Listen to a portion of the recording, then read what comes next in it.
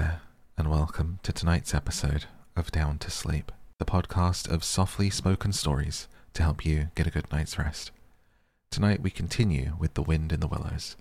Really been enjoying this book. It's so wholesome, so sweet, so cozy, and I hope that it's helping you get some sleep. If you have found this podcast useful, you would like to support it whilst getting access to every single episode I've done so far, then join me at the Patreon, patreon.com/downtosleep. You get 95 readings currently. There's 2 every week. You get to vote on what book I read next. We do a poll at the start of every month, and what you vote on informs what I read. So come and join us there if you would like to support the podcast. We would love to have you. But otherwise, thank you so much for joining me tonight, wherever you are in the world. Let's go ahead and tuck you in and get you down to sleep. We continue with Chapter 5. The sheep ran huddling together against the hurdles, blowing out thin nostrils and stamping with delicate 4 feet, their heads thrown back and a light steam rising from the crowded sheep pen into the frosty air. As the 2 animals hastened by in high spirits with much chatter and laughter. They were returning across country after a long day's outing with Otter, hunting and exploring on the wide uplands where certain streams tributary to their own river had their first small beginnings. The shades of the short winter day were closing in on them, and they had still some distance to go.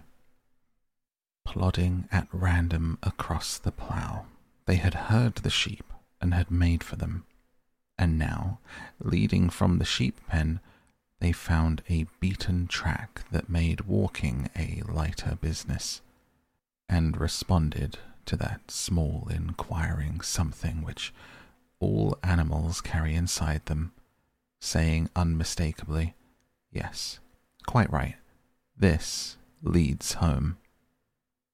"It looks as if we were coming to a village," said the mole, somewhat dubiously, slackening his pace. The track that had in time become a path and had developed into a lane now handed them over to the charge of a well-metalled road. The animals did not hold with villages, and their own highways, thickly frequented as they were, took an independent course, regardless of church, post office, or public house. "Oh, never mind," said the rat. "At this season of the year they're all safe indoors by this time, sitting round the fire. Men, women, children, dogs and cats and all. We shall slip through all right, without any bother or unpleasantness, and we can have a look at them through their windows if you like, see what they're doing." The rapid nightfall of mid-December had quite beset the little village as they approached it on soft feet over a first thin fall of powdery snow. Little was visible but squares of a dusky orange-red on either side of the street, where the firelight or lamplight of each cottage overflowed through the casements into the dark world without. Most of the low latticed windows were innocent of blinds. To the lookers-in from outside, the inmates, gathered around a tea table, absorbed in handiwork or talking with laughter and gesture. They had each that happy grace, which is the last thing the skilled actor shall capture, the natural grace which goes with perfect unconsciousness of observation. Moving at will from one theatre to another, the 2 spectators, so far from home themselves, had something of wistfulness in their eyes. They watched a cat being stroked, a sleepy child picked up and huddled off to bed, a tired man stretch and knock out his pipe on the end of a smouldering log. But it was from one little window, with its blind drawn down, a mere blank transparency on the night, that the sense of home and the little curtained world within walls, the larger stressful world of outside nature shut out and forgotten, Most pulsated. Close against the white blind hung a bird cage, clearly silhouetted. Every wire and perch was distinct and recognizable, even to yesterday's dull-edged lump of sugar. On the middle perch, the fluffy occupant, head tucked well into feathers, seemed so near to them as to be easily stroked had they tried. Even the delicate tips of his plumped-out plumage penciled plainly on the illuminated screen. As they looked, the sleepy little fellow stirred uneasily, woke, shook himself, and raised his head. They could see the gape of his tiny beak as he yawned in a bored sort of way, looked around, and settled his head into his back again, where ruffled feathers gradually subsided into a perfect stillness. Then a gust of bitter wind took them in the back of the neck, a small sting of frozen sleet on the skin. It woke them as from a dream, and they knew their toes to be cold and their legs tired, and their own home was a distant, weary way. Once beyond the village, where the cottages ceased abruptly, on either side of the road they could smell through the darkness those friendly fields again. They braced themselves for the last long stretch, the home stretch, the stretch that we know is bound to end sometime. In the rattle of the door latch, in the sudden firelight, the sight of familiar things greeting us as long-absent travellers from far oversea. They plodded along, steadily, silently, each of them thinking his own thoughts. The moles ran a good deal on supper, as it was pitch dark and it was all a strange country for him as far as he knew. He was following obediently in the wake of the rat, leaving the guidance entirely to him. As for the rat, he was walking a little way ahead, as was his habit, his shoulders humped, his eyes fixed on the straight grey road in front of him. He did not notice poor Mole when suddenly the summons reached him and took him like an electric shock. We others, who have long lost the more subtle of the physical senses, have not even the proper terms to express an animal's intercommunications with his surroundings, living or otherwise. We have only the word smell, for instance, to include the whole range of delicate thrills which murmur in the nose of the animal night and day, summoning, warning, inciting, repelling. It was one of those mysterious fairy calls from out the void that had suddenly reached the mole in the darkness, making him tingle through and through with its very familiar appeal, even while yet he could not clearly remember what it was. He stopped, dead in his tracks, his nose searching hither and thither in its efforts to recapture this fine filament, the telegraphic current that had so strongly moved him. A moment, and he had caught it again, and with it this time came recollection in its fullest flood. Home. That was what they meant. Those caressing appeals, those soft touches wafted through the air, those invisible little hands pulling and tugging all one way. Why, it must be quite close by him at the moment. His old home that he had hurriedly forsaken and never sought again, that day when he first found the river. And now it was sending out its scouts and its messengers to capture him and bring him in. Since his escape on that bright morning, he had hardly given it a thought. So absorbed had he been in his new life, in all of its pleasures and its surprises, its fresh and captivating experiences. Now, with a rush of old memories, how clearly it stood up before him in the darkness. Shabby indeed, small and poorly furnished, and yet his. The home that he had made for himself, the home he had been so happy to get back to after a day's work. The home had been happy with him too, evidently, and was missing him. It wanted him back, and it was telling him so through his nose. Sorrowfully, reproachfully, but with no bitterness or anger, only with plaintive reminder that it was there and that it wanted him. The call was clear, the summons was plain. He must obey it instantly and go. "Ratty," he called, full of joyful excitement. "Hold on. Come back. I want you, quick." "Oh, come along, Mole, do," replied the rat cheerfully, still plodding along. "Please stop, Ratty," pleading the poor mole in anguish of heart. "You don't understand. It's my home, my old home. I've just come across the smell of it.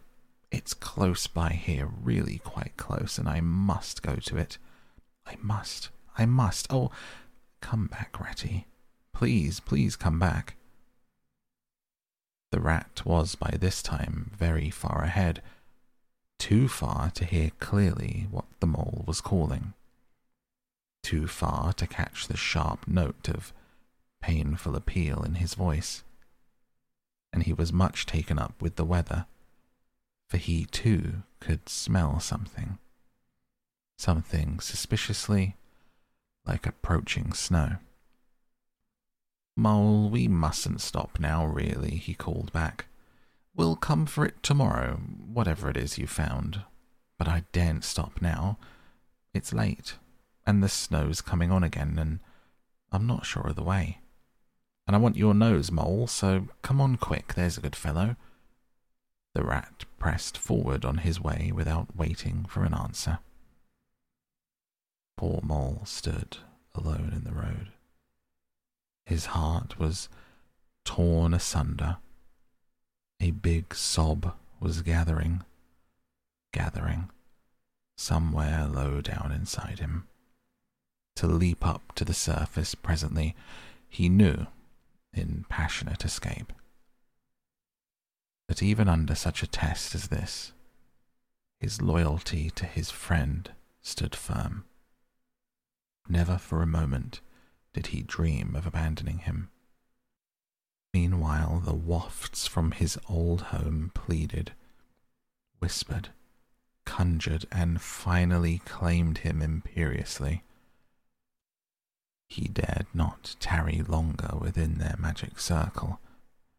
With a wrench that tore his very heartstrings, he set his face down the road and followed submissively in the track of the rat, while faint, thin little smells dogged at his retreating nose, reproaching him for his new friendship and his callous forgetfulness. With an effort, he caught up to the unsuspecting rat, who began chattering cheerfully about what they would do when they got back. How jolly a fire of logs in the parlour would be, what a supper he meant to eat. Never noticing his companion's silence and distressful state of mind. At last, however, when they had gone some considerable way further, and were passing some tree stumps at the edge of a copse that bordered the road, he stopped and said kindly, "Look here, Mole, old chap. You seem dead tired. No talk left in you. Your feet are dragging like lead. We'll sit down here for a moment and rest. The snow's held off so far. The best part of our journey's over." The mole subsided forlornly on a tree stump and tried to control himself. He felt it surely coming. The sob that he had fought with so long refused to be beaten. and up it forced its way to the air, and then another, and another, and others thick and fast, until poor Mole at last gave up the struggle and cried freely and helplessly and openly, now that he knew it was all over, and that he had lost what he could hardly have said to have found. The rat, astonished and dismayed at the violence of Mole's grief, did not speak for a while. At last he said, very quietly and sympathetically, "What is it, old fellow? Whatever can be the matter? Tell us your trouble, and let me see what I can do." Poor Mole found it difficult to get any words out between the upheavals of his chest that followed one upon another so quickly, and held back speech and choked it as it came. "I know it's a shabby, dingy little place," he sobbed forth at last, broken. "Not like your cosy quarters, or Toad's beautiful hall, or Badger's great house, but it was my own little home, and I was fond of it. And I went away, and I forgot all about it, and then I smelt it suddenly on the road. When I called, and you wouldn't listen, Rat, and everything came back to me with a rush, and I wanted it. Oh dear. And when you wouldn't turn back, Ratty, and I had to leave it, though I was smelling it all the time, I thought my heart would break. We might have just gone and had one look at it, Ratty, only one look. It was close by, but you wouldn't turn back, Ratty, you wouldn't turn back." Recollection brought fresh waves of sorrow, and sobs again took full charge of him, preventing further speech. The rat stared straight in front of him, saying nothing, only patting Mole gently on the shoulder. After a time he muttered gloomily, "I see it all now. What a pig I have been. A pig. That's me. Just a pig. A plain pig." He waited until Mole's sobs became gradually less stormy and more rhythmical. He waited till at last sniffs were frequent and sobs were intermittent.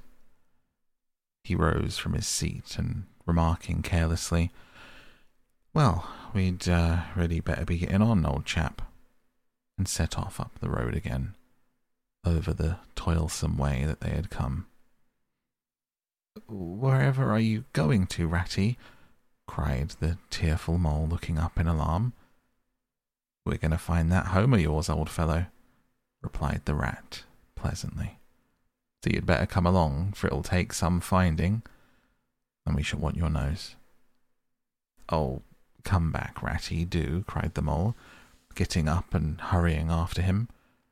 "It's no good, I tell you. It's too late and too dark, and the place is far off. The snow's coming. I never meant to let you know I was feeling that way about it. It was an accident and a mistake. Think of the riverbank and your supper." "Hang riverbank and supper too," said the rat heartily. "I tell you, I'm going to find this place now if I stay out all night. So cheer up, old chap, and take my arm. We'll soon be back there again." Still snuffling and pleading and reluctant, the Mole suffered himself to be dragged back along the road by his imperious companion, who by a flow of cheerful talk and anecdote endeavoured to beguile his spirits back and make the weary way seem shorter. When at last it seemed to the rat that they must be nearing the part of the road where the Mole had been held up, he said, "Now, no more talking. Business. Use your nose and give your mind to it." They moved on in silence for a little way.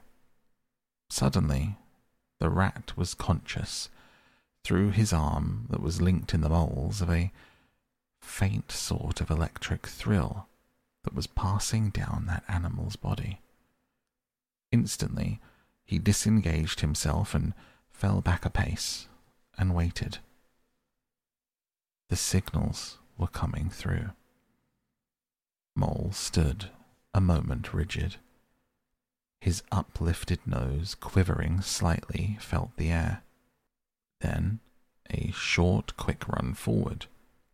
A fault, a check, a try back, and then a slow and steady, confident advance.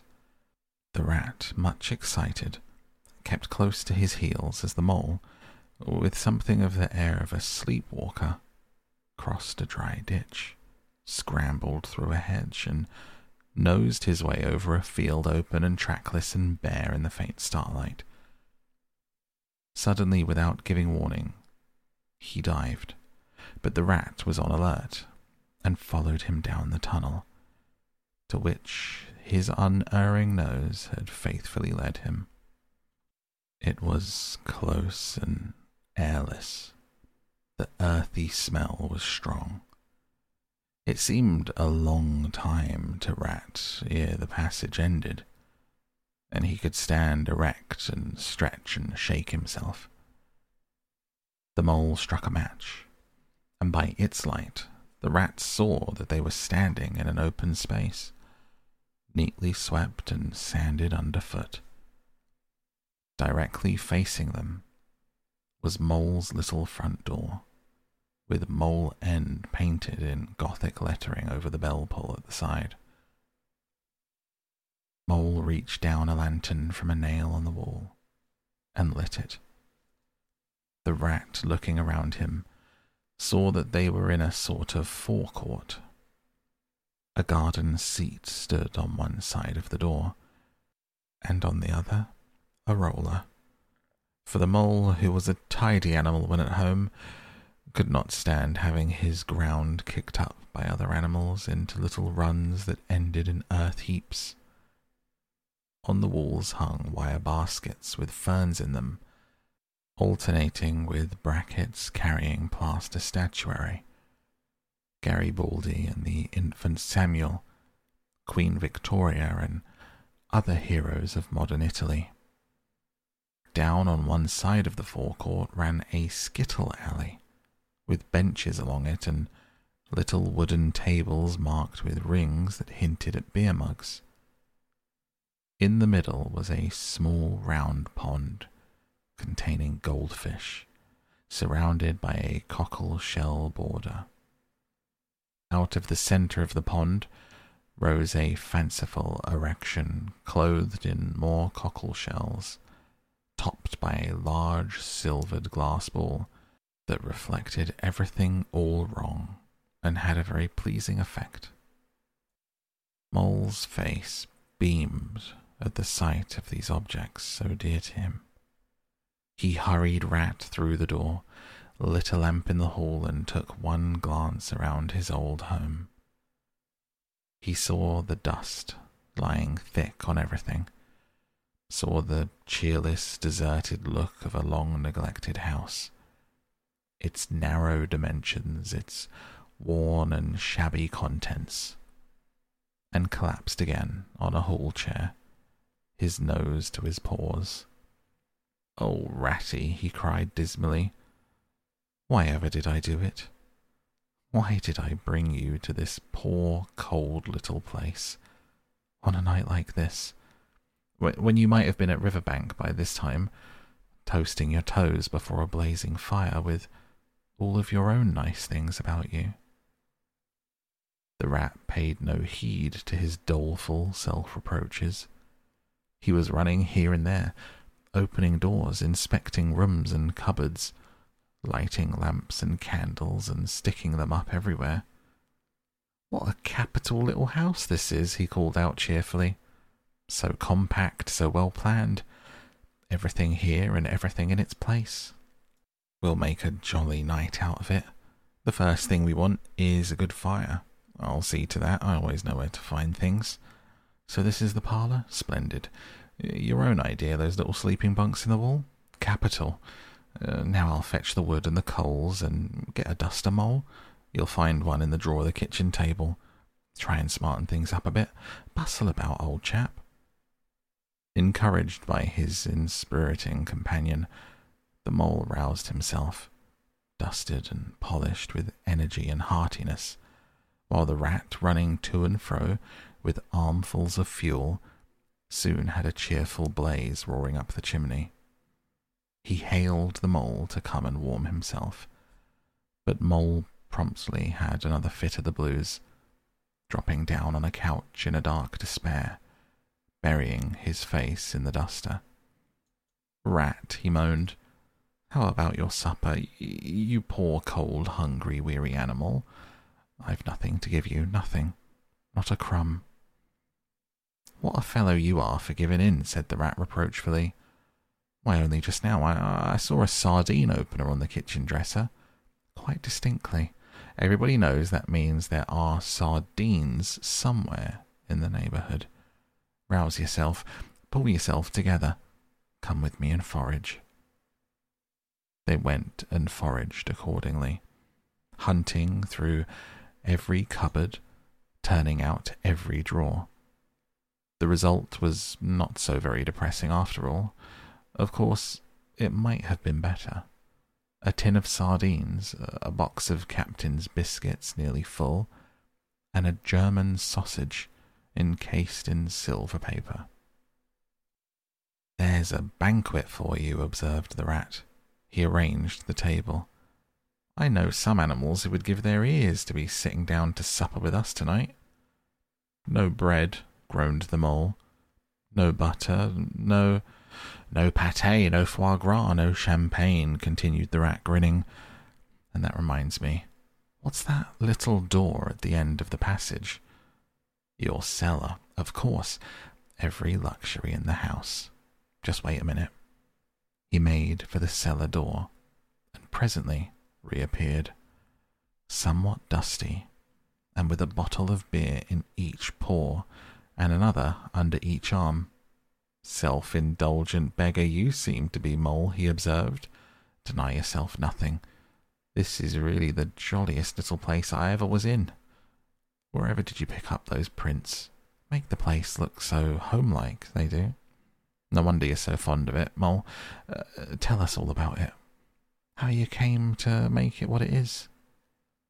And while the rat busied himself fetching plates and knives and forks and mustard, which he mixed in an egg cup, the mole, his bosom heaving with the stress of recent emotion, related, somewhat shyly at first, but with more freedom as he warmed to his subject, how this was planned, how that was thought out, and how this was got through a windfall from an aunt, and that was a wonderful find and a bargain, and this other thing was brought out of laborious savings and a certain amount of going without.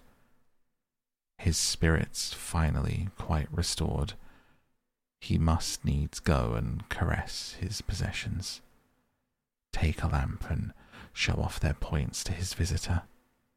Quite forgetful of the supper they both so much needed, Rat, who was desperately hungry but strove to conceal it, nodded seriously, examining with a puckered brow and saying "wonderful" and "most remarkable" at intervals when the chance for an observation was given.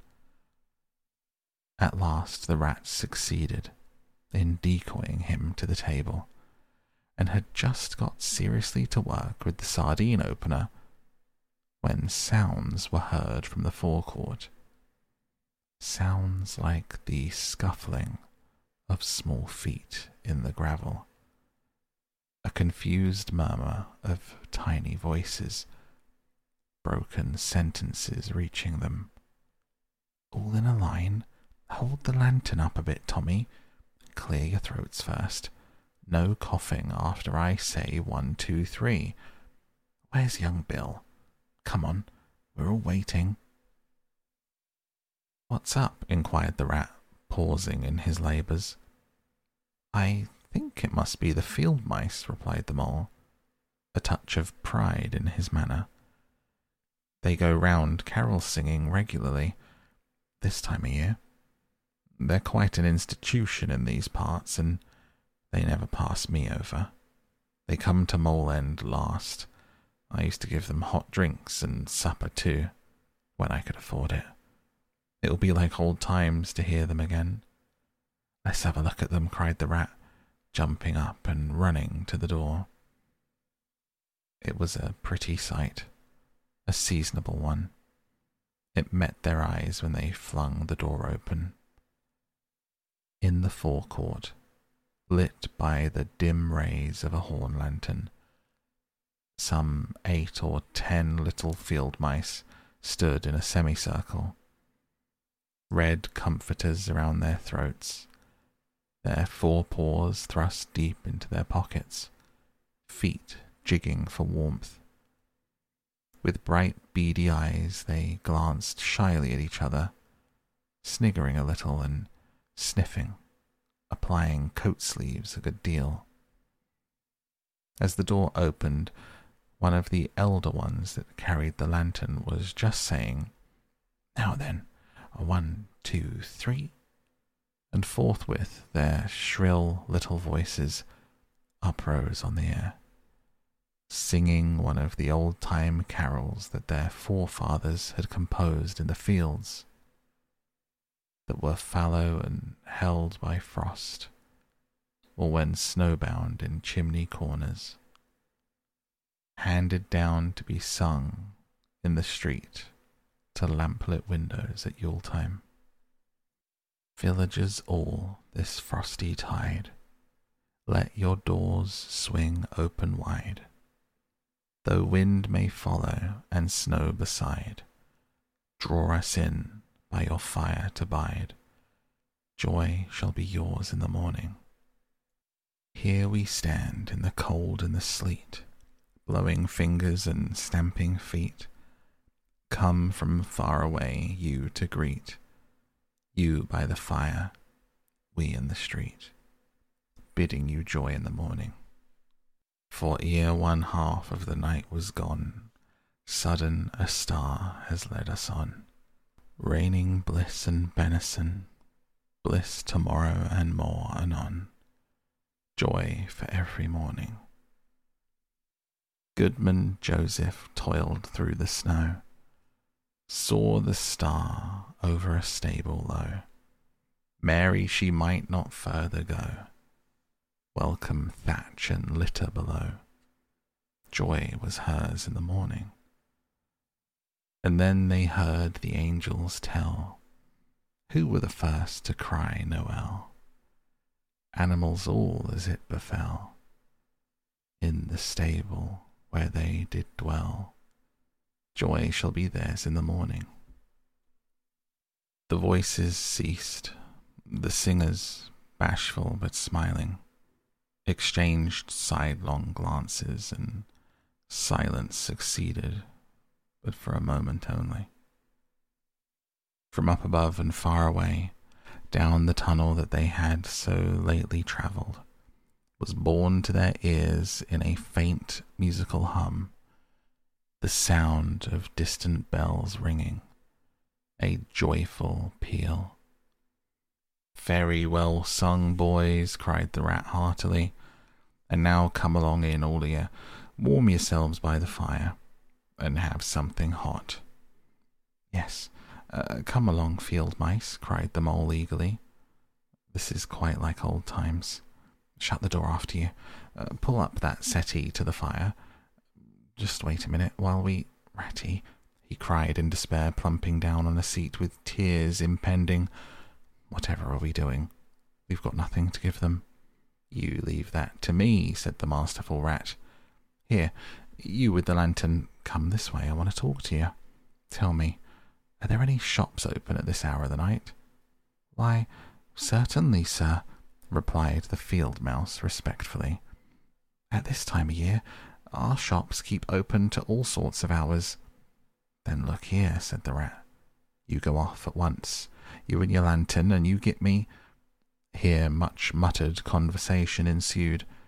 The mole only heard bits of it, such as "fresh mind" and No, a pound of that will do. See you get Buggins's, for I won't have any other. Only the best. If you can't get it there, try somewhere else. Of course, homemade, no tinned stuff. Do the best you can. Finally, there was a chink of coin passing from paw to paw. The field mouse was provided with an ample basket for his purchases, and off he hurried, he and his lantern. The rest of the field mice perched in a row on the settee, their small legs swinging, giving themselves up to the enjoyment of the fire.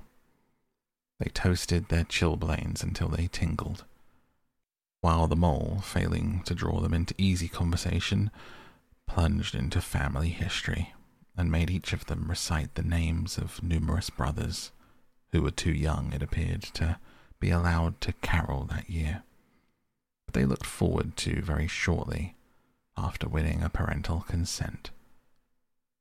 The rat, meanwhile, was busy examining the label of one of the beer bottles. I perceive this to be an old Burton, he remarked approvingly. Sensible, Mole, the very thing. Now we'll be able to mull some ale. Get things ready, Mole, whilst I draw the corks. It did not take long to prepare the brew and thrust the tin heater into the red heart of the fire. Soon every field mouse was sipping and coughing and choking, for a little mulled ale goes a long way. Wiping his eyes and laughing and forgetting that he had ever been cold in all of his life. They act plays too, these fellows, the mole explained. Make them all up by themselves and act them afterwards. Very well they do too. They gave us a capital one last year as a field mouse who was captured at sea. Made to row in a galley. When he escaped and got home again, his lady love had gone into a convent. You were in it, I remember. Come on, get up and recite a bit. The field mouse addressed got up on his legs, giggled shyly, and looked around the room. He remained absolutely tongue-tied. His comrades cheered him on. Mole coaxed and encouraged him, and the rat went so far as to take him by the shoulders and shake him. But nothing could overcome his stage fright. They were all busily engaged on him like watermen applying the Royal Humane Society's regulations to a case of long submersion, when the latch clicked, the door opened, and the field mouse with the lantern reappeared, staggering under the weight of his basket. There was no more talk of play-acting once the very real and solid contents of the basket had tumbled out onto the table. Under the generalship of Rat, everybody was set to do something or to fetch something. In a very few minutes, supper was ready, and Mole, as he took the head of the table in a sort of dream, saw a lately barren board set thick with savoury comforts, saw his little friends' faces brighten and beam as they fell to without delay, and let himself loose, for he was famished indeed, on the provender so magically provided, thinking what a happy homecoming this had turned out. As they ate, they talked of old times. The field mice gave him the local gossip, and answered as well as they could the 100 questions that he had to ask them. The rat said little or nothing, only taking care that each guest had what he wanted, and plenty of it, and that Mole had no trouble or anxiety about anything. They clattered off at last, very grateful, showering wishes of the season with their jacket pockets stuffed with remembrances for small brothers and sisters at home.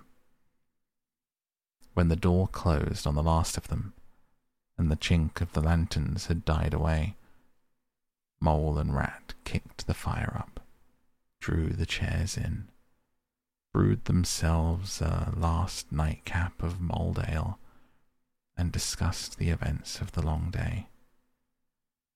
At last the rat, with a tremendous yawn, said, Mole, old chap, I'm ready to drop.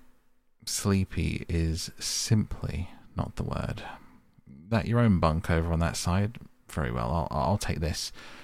What a ripping little house this is. Everything's so handy.